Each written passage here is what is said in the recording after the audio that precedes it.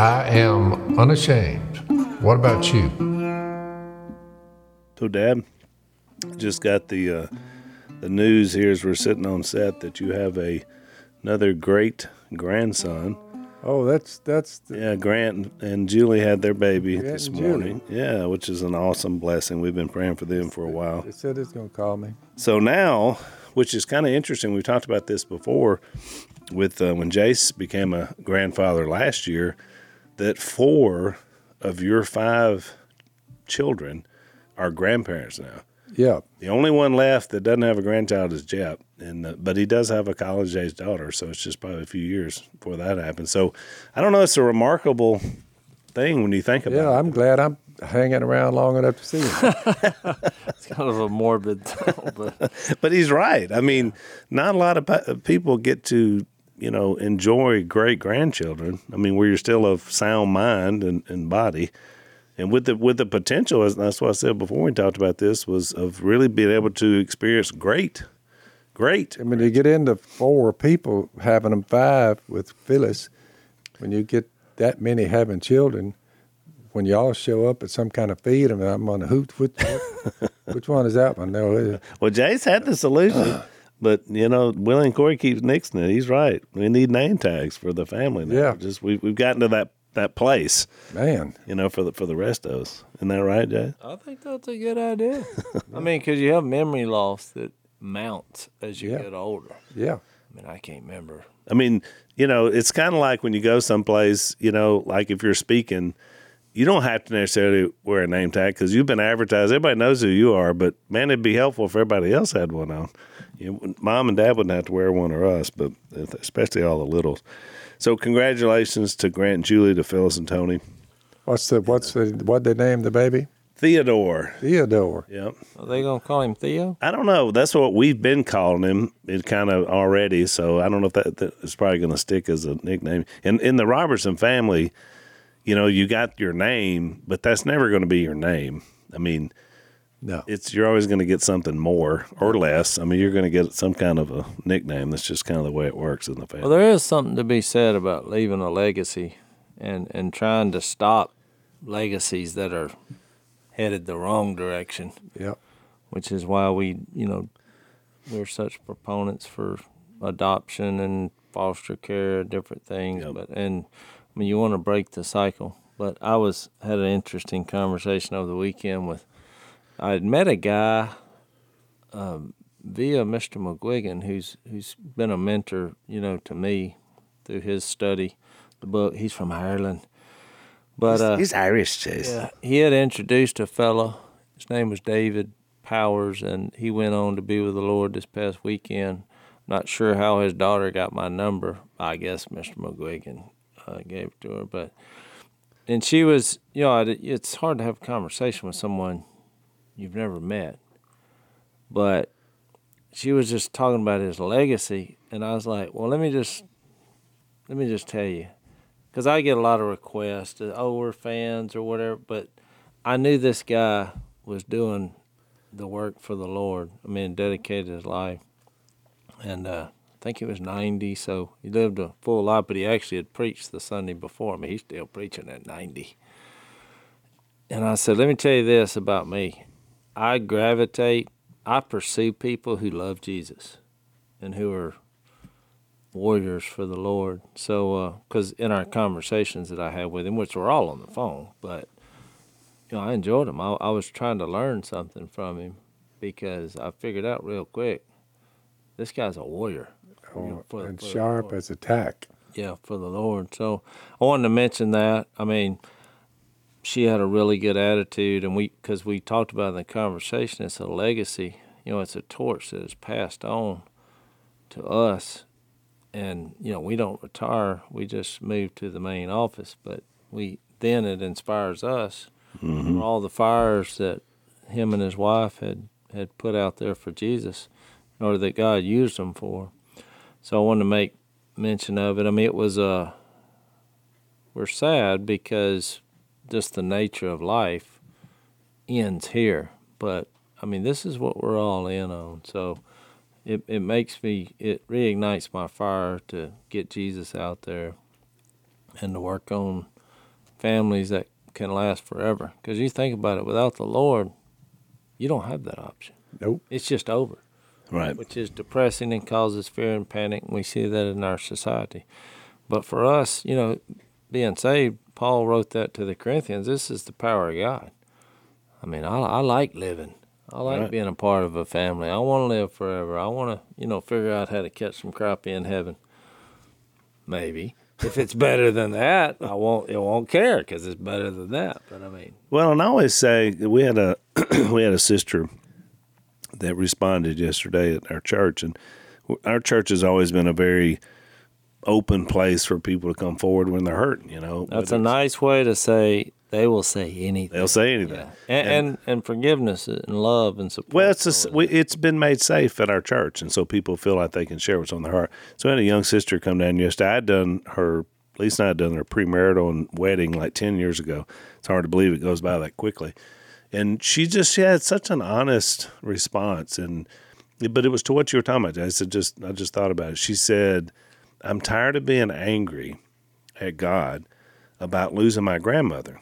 She's been gone over a year, and I'm angry at God about it because she was so great and so awesome, and I miss her so much, and she was a part of her kid's life, And so she just, it really has upset her. And so we had sat there on the front row and had a conversation about that. And of course, we pray for her.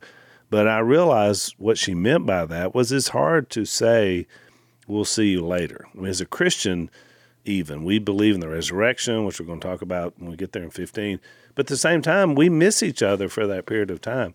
And so what we talked about with her yesterday was being able to realize that your grandmother, whatever realization she has now of she's run the race, and I don't know if she's like soul sleeping or she has an awareness, but trust me, she wouldn't want to come back. Like once you make the crossover, you don't want to come back until you're ready to resurrect, with your new body. So I was like, I realize how it's affecting you because you're still here on the earth, but you got to think about it from their perspective. I mean, Paul said, once I ran the race and gained the prize, that's the ultimate. So I was trying to, present to her a different way of looking at this situation. It's not just my loss; it's also her gain. She may be listening now. We are always, 2 Corinthians 5, we are always confident and know that as long as we're at home in the body where her grandmother was, we are away from the Lord. You're not quite there yet. Correct. We live by faith, not by sight. We're confident, I say, and would prefer to be away from the body and at home with the Lord. There is something about you made it. Yeah. The godly know they made it, and it's like, whew. Ran the race. I'm on the other side. I'm on the other side of this thing, but I know I'm at home with the Lord, and that brings me comfort. So at some point in there, we need to realize that it's not a blackout, or you wouldn't even be aware that you're. That's what I'm saying. I really believe there's some awareness. So it's every time I'm wondering, every time I question, I don't know if the Lord uses this podcast. I have one of these moments because I was in 2 Corinthians 5.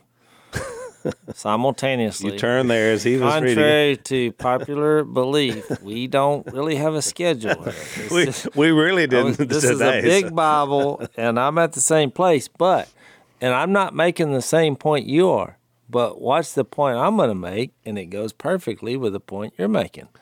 Because I thought about this. And look, I've been guilty of this. I've heard Al say it, and I don't think it's a big deal. Because I think it's just semantics. Because people will use the term, well, they passed away. No, sir. Bad term. Well, right. But I think why we do it is because we don't want to just say they died. Right. That seems harsh. It's like, well, he died. So people came up with that because it sounds a little softer. However, the more I got to thinking about this, because I told you this brother went on to be with the Lord, went home with the Lord. And so I've been thinking about that this weekend. I mean, because when you get to know people out there, even though it was a long-distance relationship, and I only talked to him a couple times, I like to have people in my inner circle that really love the Lord. That's the prerequisite. And I don't mean just say they love the Lord. It's just by their life, it's just obvious. There's no question. So I got to think about that term. And you just read the first part of 2 Corinthians 5. Well, here's what I thought is interesting. I had never thought about this before. Y'all may have. When he went down to verse 16, because he's fixed to talk about, which I know we're going to get into this when we get to 2 Corinthians. He started talking about the ministry of reconciliation and that we're God's ambassador, or Christ's ambassadors, as though God were making his appeal through us. He says this thing in verse 16.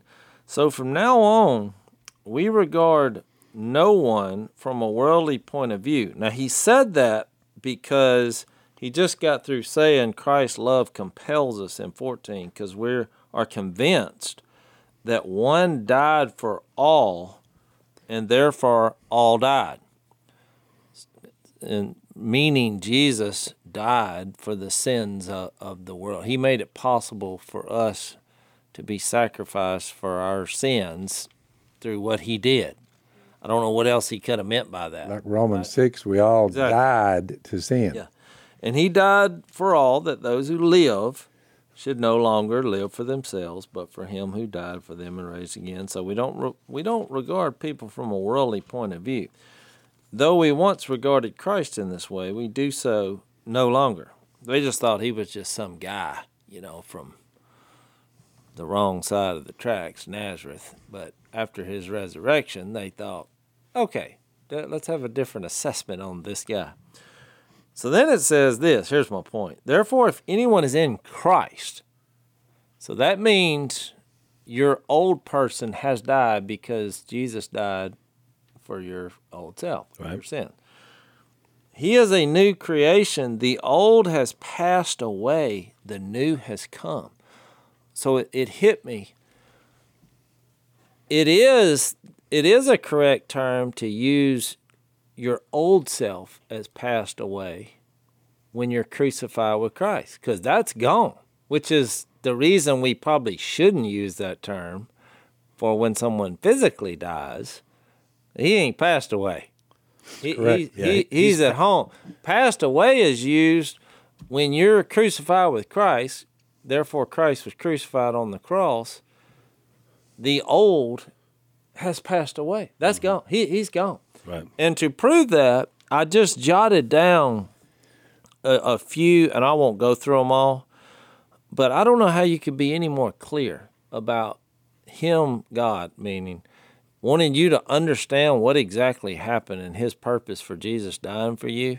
Just think of the phrases like Acts 3:19 and 20. It says that our sins were wiped out. And 2 Corinthians 5:17 I just read, the old has passed away. Colossians 2:11, it's been put off. Romans 6:6, the old self was crucified. 1 John 1:7, he purifies us. You remember with Psalms when David said, he made me whiter than snow. He saved us not because of things we've done, but the washing of rebirth and the regeneration of the Spirit. I mean, he's made it quite clear when you talk about wiped out in Colossians 2, he canceled the written code that was against us. All these phrases, that guy, your old sinful self, is gone. Yep. It's passed away. But the new man, Romans 8, on the positive, Romans 8:11, if the same Spirit that raised Jesus from the dead is living in you, it will also give life to your mortal body. That one didn't pass away. But I will say this. Let's take a break. So, Jase, every month when I get my box of awesome, is what I call it, from our sponsor, Bespoke Post, I get something really cool. Meet this one, if I can get it out of here. This is the claw that came. Check that knife out. Whoa. I mean, that sucker.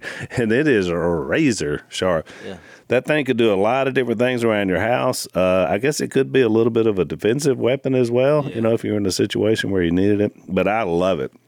And so this is the kind of thing that I put in when I go to boxofawesome.com.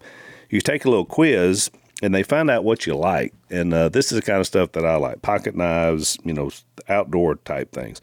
You can sign up. It's free to sign up. You can skip a month anytime. So every month you're going to get a box, comes in, and each value is $70 or more, but you're only paying a fraction of that. So you're getting a good value as well. And it's a good little surprise every month. So it's boxofawesome.com. You're going to get 20% off your first monthly box when you sign up. Enter the code PHIL at checkout. So that's boxofawesome.com. Use the code PHIL, 20% off of your first box, and get cool things like the claw.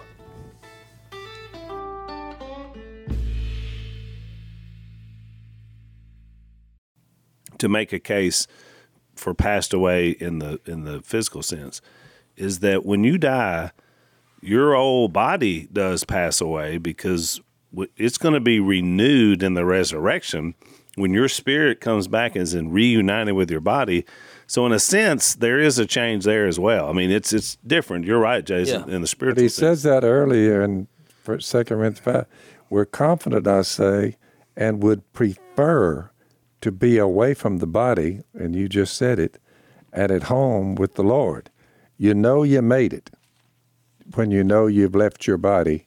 The tent is put away. He starts out by saying we know that this tent we live in, if it's destroyed, we'll have a building from God. Right. So the tent passes away, but you don't. Which, by the way, we get a lot of questions about cremation. I mean, I got tons of emails constantly about this. And we've said this before, but I want to say it again because I get so many questions that I know you're wondering about out there. Ultimately, if enough time goes by, everyone goes back into the ground, back to dirt. Invisible. We have all these cultural beliefs about the dead, and it's like me when I metal detect or treasure hunt. I don't go hunting in a graveyard. Right? Because there's just a lot of beliefs out there that this is sacred, and that you want them to have peace, and we say all these things. Now it would feel rude to do that, right? I mean, there's some, because I think that's more the culture, and I wouldn't do it because I wouldn't want to offend someone. Right. My personal belief is it doesn't matter if a nuclear missile, like if someone launched a nuclear missile, and you were the first thing it touched when it blew off. You literally were vaporized. To me, that has no bearing whatsoever on the outcome of your imperishable body that will come out. Correct. You are correct. I mean, all of a sudden, you're putting God in a box again. He's creating people out of dust and a woman out of a rib. They're like, oh, but if I get burned all the way down to ashes, there's no hope for me. Well, think about what? No, he just there you are. Think about the biggest waste of money in the world is the watertight casket. That's right. I mean, they got them, and I'm like, why? Because eventually, if it is in the ground long enough, trust me, the water, the earth, the physical nature. They started doing that because old brother Arthur made a movie about it. Because down in the South, during certain floods, there have been caskets filled with dead people's bones floating around. Oh, it happened there. It happened there. That happens in Louisiana all the time. Because down here it rains. Yeah. It floods, and you can't bury a hole deep enough to where it's gonna happen. It's gonna happen. So you say, what do? It doesn't matter. No. I mean, if the person was in the Lord, the body, whatever matter that is left. Because, we came up with a rule saying matter can't be created or destroyed. There's a glorified... They left out one phrase of that. People. Unless you're God. That's right. Well, then he can take whatever's invisible and whatever the dust and the ashes and just...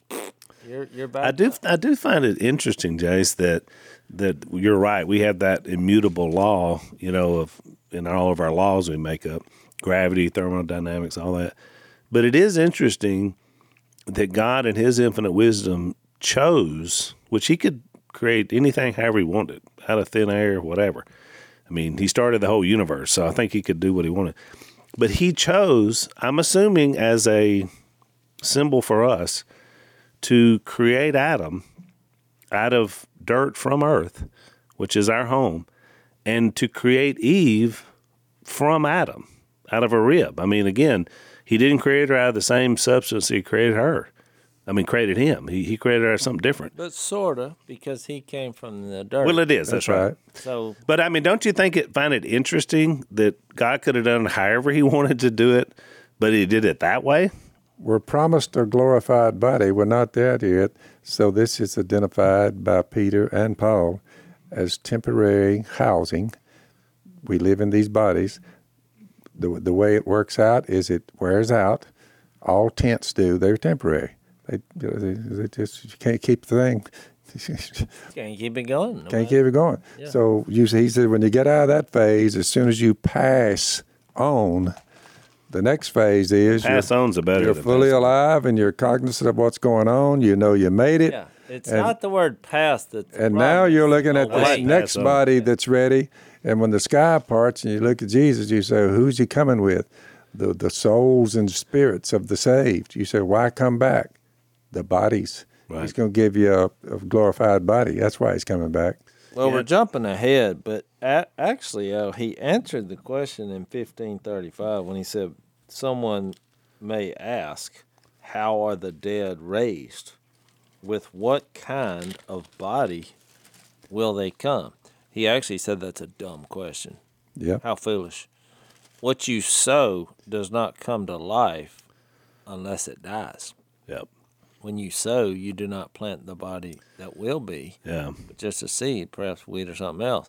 The key phrase is the next verse. God gives it a body as he is determined, and to each kind of seed he gives its own body. That's why you have all the crops out there. That's why I always go back to a watermelon seed or corn. Yeah.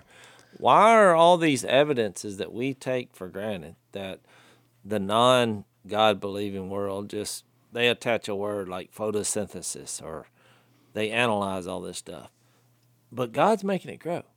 You can't come up with the reasoning. He puts a acorn in the ground and then come back 100 years and you're like, what? Huh? And they're like, oh, that's photosynthesis, Jase. Well, who is that? I mean, that's the greatest thing ever. I mean, we just come up with terms and phrases because we literally can't wrap our head around what's going on around us.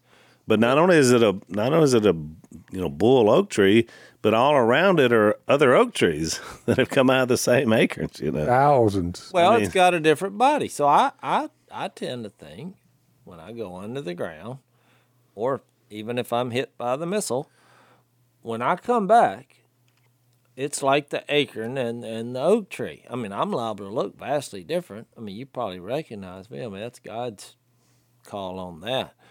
So I'm looking at it more like that. It's God gives it a body. We're planting the seed.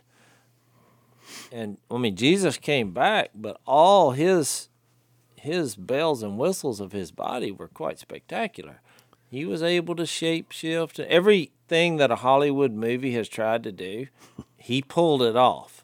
I mean, he could change the way he looked. He could go through invisible walls. He could fly without any kind of mechanical device. So, I mean, don't let Arnold Schwarzenegger steal your faith. You know, when he said, I'll be back. No, we will be back. For real. Not just something in a movie. Well, I mentioned last podcast, I mentioned Job, Job is just full of nuggets of wisdom. But you remember when he lost everything in the first chapter? I mean, his kids, he lost all his possessions, and all in a puff of smoke.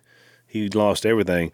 He fell to the ground in worship and said, naked I came from my mother's womb, and naked I will depart. The Lord gave, and the Lord has taken away. May the name of the Lord be praised. And I thought when we look at death and we look at how we came and how we go, and you're here for that section of time, I mean, ultimately we worship God, we praise him, and we realize that eternity does matter. It's riding on it. It's riding on it. I mean, everything rides on it. Everything rides on it. Which is very powerful.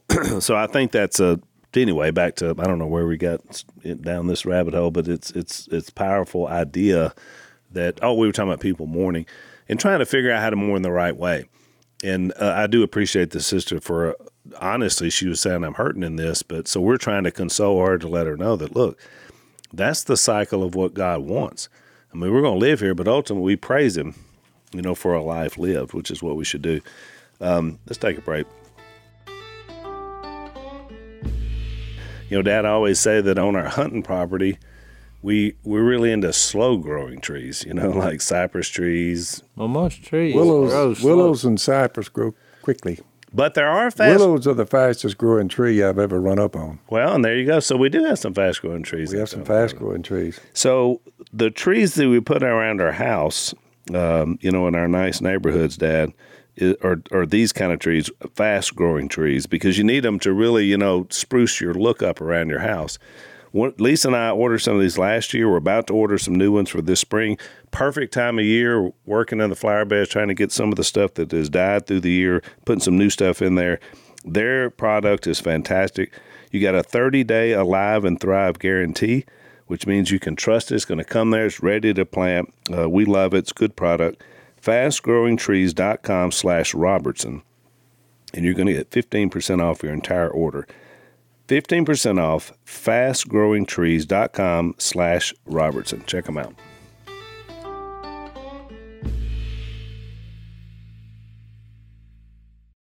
So I think in a way we've kind of, swerved into what I wanted to talk about today to set us up for 1 Corinthians 14.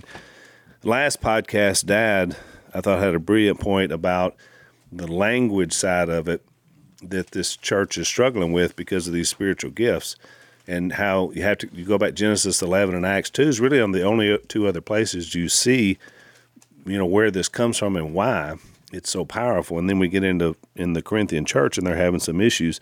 But I want to go back a little bit. I preached a sermon this past week, and because we're a little bit behind in our sermon series and we're on the podcast, from 1 Corinthians 11, and which really starts this section from 11, 12, 13, and 14.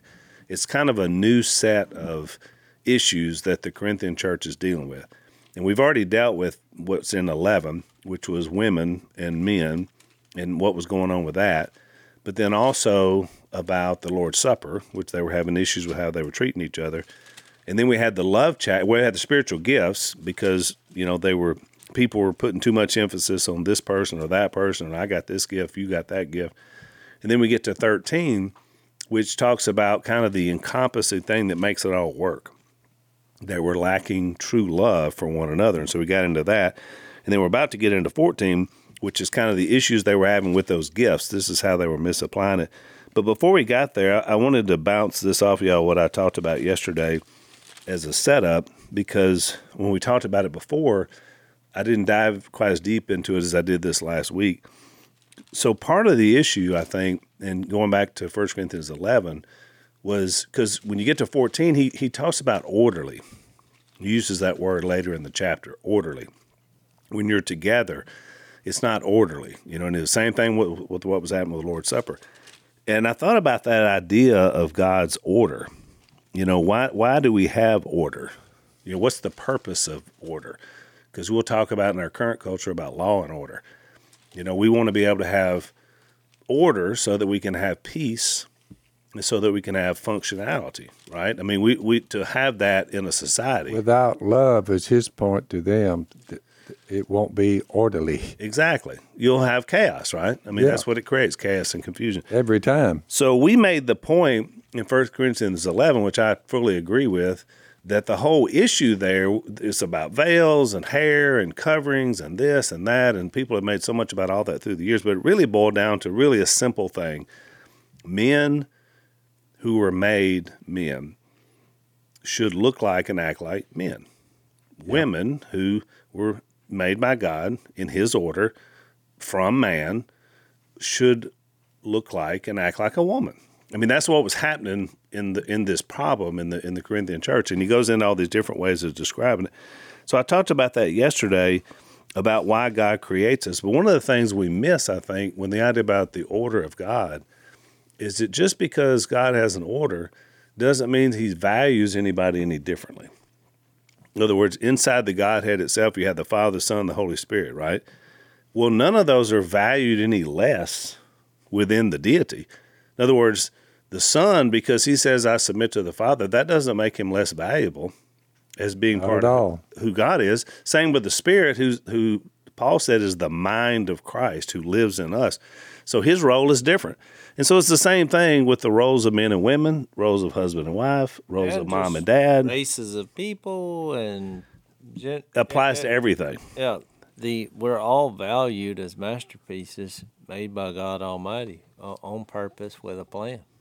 So I felt like that when I went back through that and preached that sermon, that it really brought back to the forefront of the main problem going in Corinth by their lack of love, by their division and trying to hold up men instead of God, all the things we've been reading about, that ultimately they just were getting out of what God called them to do. If you're getting drunk on the wine that represents the blood of Jesus that removed your sins and you're getting drunk over it, you got a real problem here. That's exactly right. I mean, really in any setting that would be inappropriate, but especially when you were coming together, right, to glorify God. Yeah. In the process. That's why about spiritual gifts, brothers, I do not want you to be ignorant. That's why that statement is there before he begins his discussion. Right. You're getting drunk on the blood of Jesus, and you're supposed to be remembering that you were bought and paid for. Right. Are y'all crazy? I mean, he basically I'm just putting words in his mouth, but you know, these three remain after the first look into gifts and the problems they had with it. I'll show you a better way. These three remain. All these other things, give it time, and they'll all pass away. Right now, this Bible, they're having the original letters they read. It's in book form now. Right. You see what I'm saying? Yep. Before this became in book form for everybody in their own language worldwide, now this should show you the way right here. Yeah. Love's the way.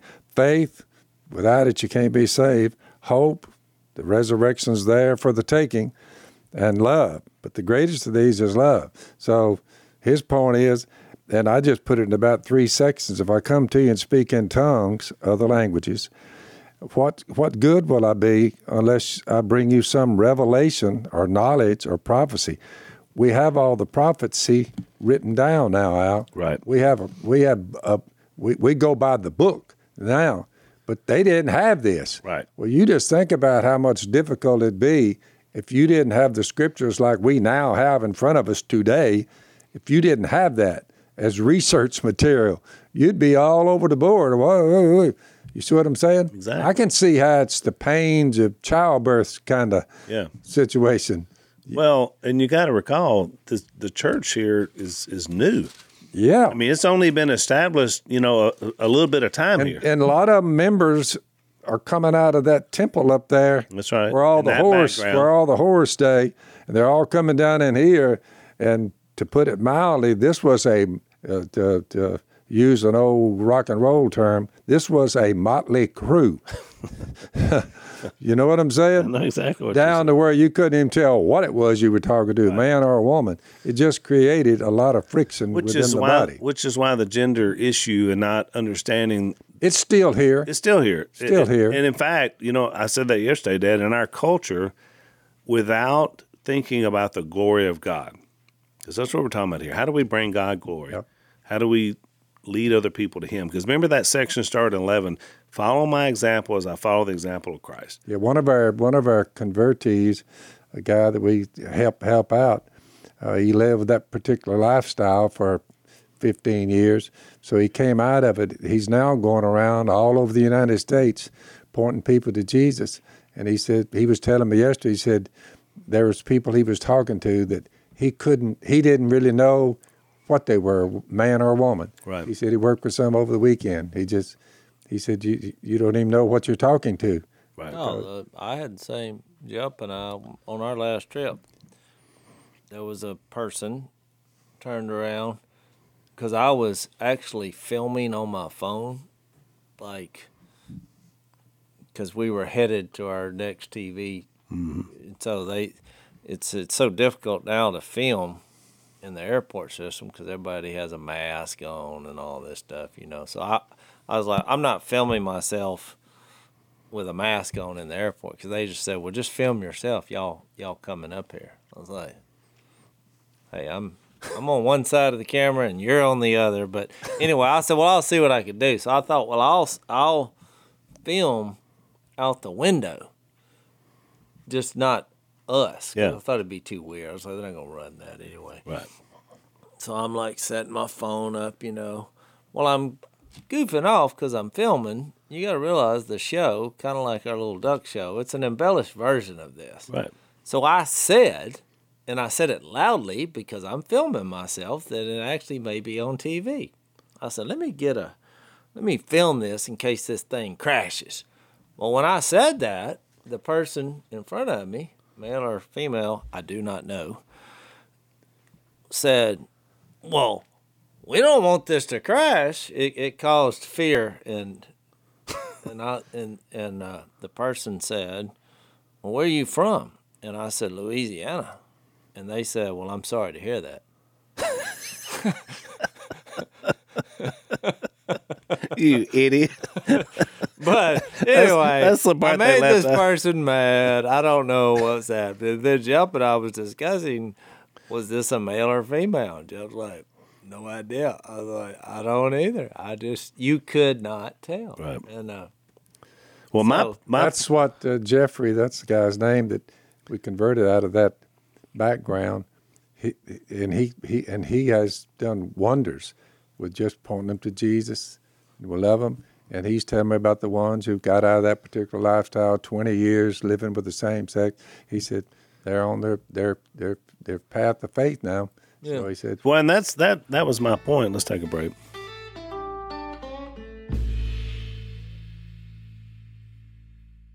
My point is, God has an order. He has an order of how he made things, how he is in his own, because we're created in his image.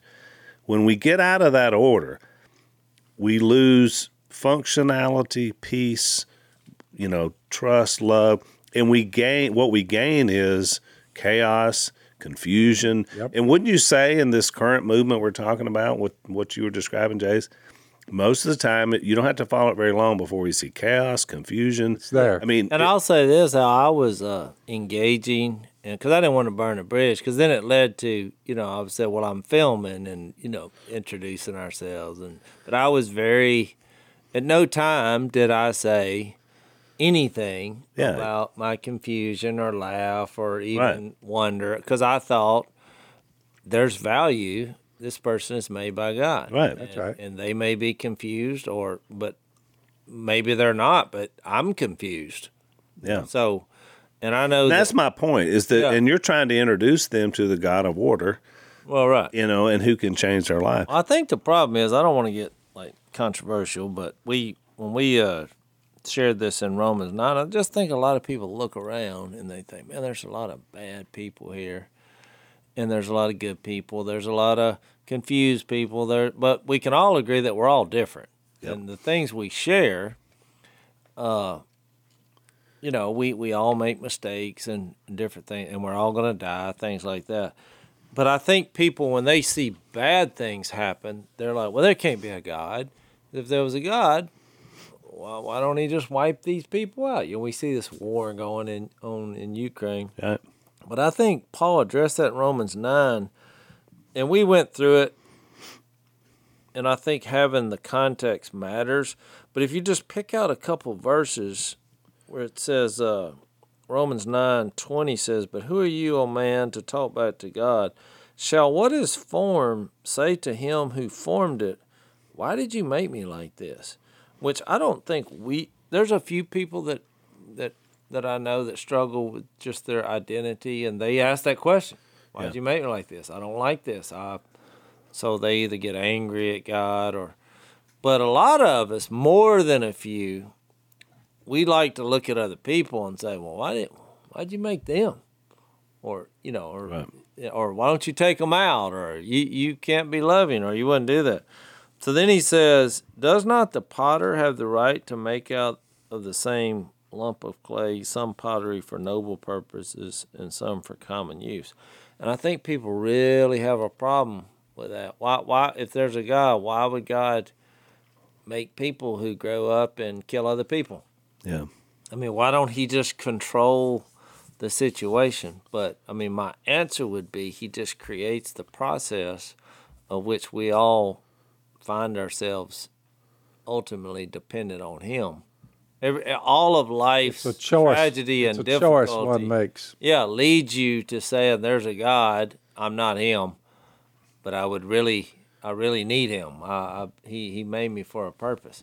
It's just I'm not saying I have all the answers. I just think this is the frustration that he was trying to address that people have. Right. Yeah, he didn't make a bunch of robots. We all have choices. We have choices.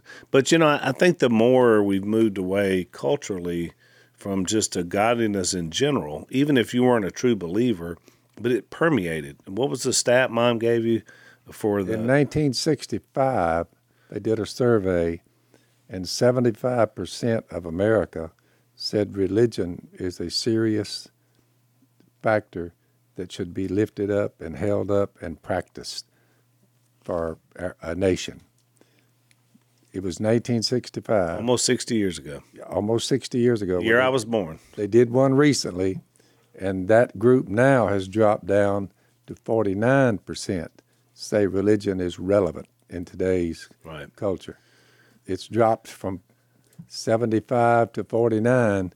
It's and that's my point. So what you're... I kind of thought that is about half of us, but now 320 million people or so, half of them saying religion, nah, you don't need that. Right. And so what again, we're discussing here on this podcast for our listeners, half of us are saying, I don't care about all that. And to Jase makes this point a lot, and I agree with him. A lot of that's our own fault, and I say our meaning religious or faithful people, because we've taken something so good and wonderful and turned it into a bad product for people, which is unfortunate, but it happens. So my point is, the further we move away from God's established order, and people don't even know, even by association, we're going to create more chaos, more confusion, more opportunities for war, and anything against love, which is what we were talking about in 1 Corinthians 13. It calls for love and forgiveness, repentance and forgiveness to be always front and center. Faith, hope, and love, you say, the greatest of these is love. You see that, you're like, yep, we need to be aware of that. But it's hard to love people once a week in a building. The next thing. Not enough. No, if that's all you got. Jesus said, "Go, all authority in heaven and earth has been given to me. Go make disciples of all nations, baptizing them in the name of the Father and Son and the Holy Spirit." So you fast forward a couple thousand years, and it's like the American model is just a series of tents scattered throughout the nation. Ain't nobody going anywhere. I mean, they go to the building, and they go home, and then live their life. Right. So I'm saying, I think that's part of what happened. It became trying to believe everything right. Just a little ritual. Yeah, instead of promoting who God is through Jesus in your everyday life and how you act and your character. 168 hours in a week. In a couple of hours, you drive 2 miles to the local church, sit there and listen to whatever happens. You get up, and that's the last time you think about that. It just doesn't go deep enough. Yeah. It's not enough training, not enough thought. It's just not enough. Well, but you got to live, though, I'm saying, in real life. I mean, even like I'm doing this TV show, it's a worldly venture, let's face it. But I'm trying to use it as a platform to get the gospel out. Well, but what I was going to say was the inner workings of it, like the showrunner had an accident happen in her family, and she was supposed to be here, but this traumatic event happened. She calls me, and she's like, "I don't know what to do." I'm like, "What are you talking about? You're not coming here. You take care of your family's way. I'm not worried about this. It'll be all right. This is in the Lord's hand." What I'm saying is, it wasn't Sunday morning. I didn't have to hear a sermon over this to value people in a situation. To me, that's where you live like Christ. You're like, that's right. If this... when something traumatic happens, you do what the Lord would want you to do. You deal with it. You deal with it. And it doesn't matter that it was Sunday morning through that, obviously, that led to having more spiritual conversations because it was shocking that I would just say, well, don't we have an agreement? Don't you have a job here? I was like, oh, you take as long as you need. God's got this. Let's take our last break.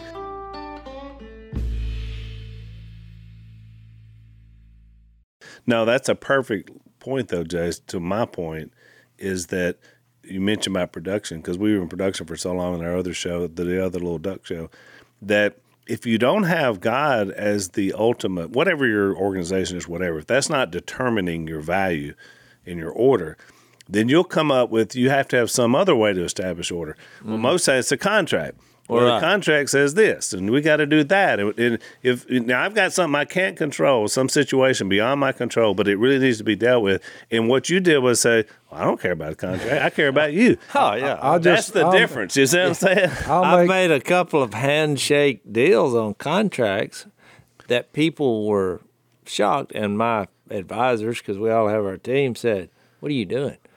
And I was like, well, because I don't care in this case if I'm done wrong. Right. So they don't pay me. So they go back on their work, fine with me. I got enough to get by. It's not like, Yep. But I'm willing every once in a while when the situation sets up to make a spiritual decision out of principle, because to me that's going to lead to how I can share why I'm doing this. That's right. Which is my hope and trust and faith is in a greater power, and ultimately I believe I'll be resurrected. Which, by the way, was the dead. point of the whole Old Testament, is if you put it down to having to find hope in eternity in the letter of the law, you will always find yourself lacking. So what we tend to miss when you get about languages, when you get to 1 Corinthians, by the time you get to 14, I'll just give you this right quick. Follow the way of love, you Corinthians, and eagerly desire spiritual gifts, especially the gift of prophecy. That's one. If I come to you and speak in tongues, what good will it be to you unless I bring some kind of revelation or knowledge or instruction? That's two. Verse 10, undoubtedly there's all sorts of languages in the world, yet none of them is without meaning. There's no such thing as a tongue, a language that nobody knows what it is. None of them's without meaning. Verse 18, thank God, this is throughout the final wrap-up for Paul to the Corinthians. I thank God that I speak in tongues more than all of you. He said, I can speak in any language. I go worldwide from where I started. But in the church, I'd rather speak 5 intelligible words to instruct others than 10,000 words in a tongue, and you could add that they don't understand. Brothers, he tells them this. He started with, I don't want you to be ignorant. He ends with, brothers, stop thinking like children. In regard to evil, be infants, but in your thinking, be adults. Then he makes this point going out. Tongues then are a sign, not for believers, but for unbelievers. They've never heard about Jesus. You've got the power to speak to them in their language. Prophecy, however, is for believers, not for unbelievers. If the whole church comes together and everyone speaks in tongues that some do not understand, or some unbeliever comes in, will they not say you're out of your mind? But if an unbeliever and someone comes in does not understand, he comes in while everybody's prophesying that he can understand, he'll be convinced by all that he's a sinner and be judged by all, and the secrets of his heart will be laid bare. If he's understanding what you're saying, you'll never do it unless you're speaking his language. So he'll fall down and worship and say, God is real. And then the verse 33, God is not a God of disorder, but of peace. And then he gets to 1 Corinthians 15, and he says, look, let me remind you, brothers, of the gospel I preached to you, which you received and on which you've taken your stand. He's talking about what happened to get them there, to begin with. By this gospel you're saved. That's what saves you, none of this other stuff. If you hold firmly to the word I preached to you, otherwise you've believed in vain. Y'all just need to get back to Jesus and your faith in his death, burial, and resurrection. Because what I received, I passed on to you, and this explains it, as of first importance. This is the most important thing. Not all of what y'all are jumping up and down about who can outdo who on the tongues. Christ died for our sins according to the Scriptures. He was buried, and that he was raised on the third day. So that's pretty well the way the Apostle Paul tied it all together at the end, and it makes sense to me. I mean, what are you supposed to walk away with here? You're supposed to walk away saying, I need to focus on the gospel of Jesus. Yeah. And loving people. Yeah. Having faith and hope, and then sharing that with the world. I'm not sure what it's not rocket where science. all this other stuff gets thrown around. The evil one steps in, he puts his licks in there, but I go back to getting drunk at the Lord's Supper. You're like, well, what I'm saying is, I see a lot of religious people arguing over 1 Corinthians 14 and arguing over 1 Corinthians 12 and 1 Corinthians 11, and that's right in the middle of two of the greatest chapters. And that's right in the middle 13, love. And what it says is, don't be arguing with one another. And 15, we're talking about reminder of the gospel, and the whole thing's about the resurrection. Yeah. By the way, there were a lot of them in there. There were a lot of them in there, amazing as it sounds. If it's preached that Christ has been raised from the dead, I wonder if this was a problem. How can some of you say that there's no resurrection of the dead? So the problems were deep here, deeper. Right. And it was causing all this chaos. He's trying to straighten it up. But hey, people, who am I? I'm just some redneck down on the riverbank, but I'm like, Well, we have a little more time to finish that, tie that thought off before we get to 15. A couple of things I mentioned here in closing. Uncanceled, still for sale, Amazon.com, wherever you buy books. Be sure to pick up a book. It's a wonderful book, and also do a review on it. If you want the overtime that we're about to do, you go to blazetv.com/unashamed to be able to subscribe. And that's not only to get that for you to have some more content, but it also supports Blaze. Because of them, we have a podcast. So we want to encourage you to do that. And one last thing, philrobertson.substack.com. Dad's got a lot of material. It's on Substack now, which can't be censored, which is why we love that. Also, Blaze can't be censored as well. That's why we love both these outlets. So check them out, and we'll have a few more thoughts in overtime from 1 Corinthians 14.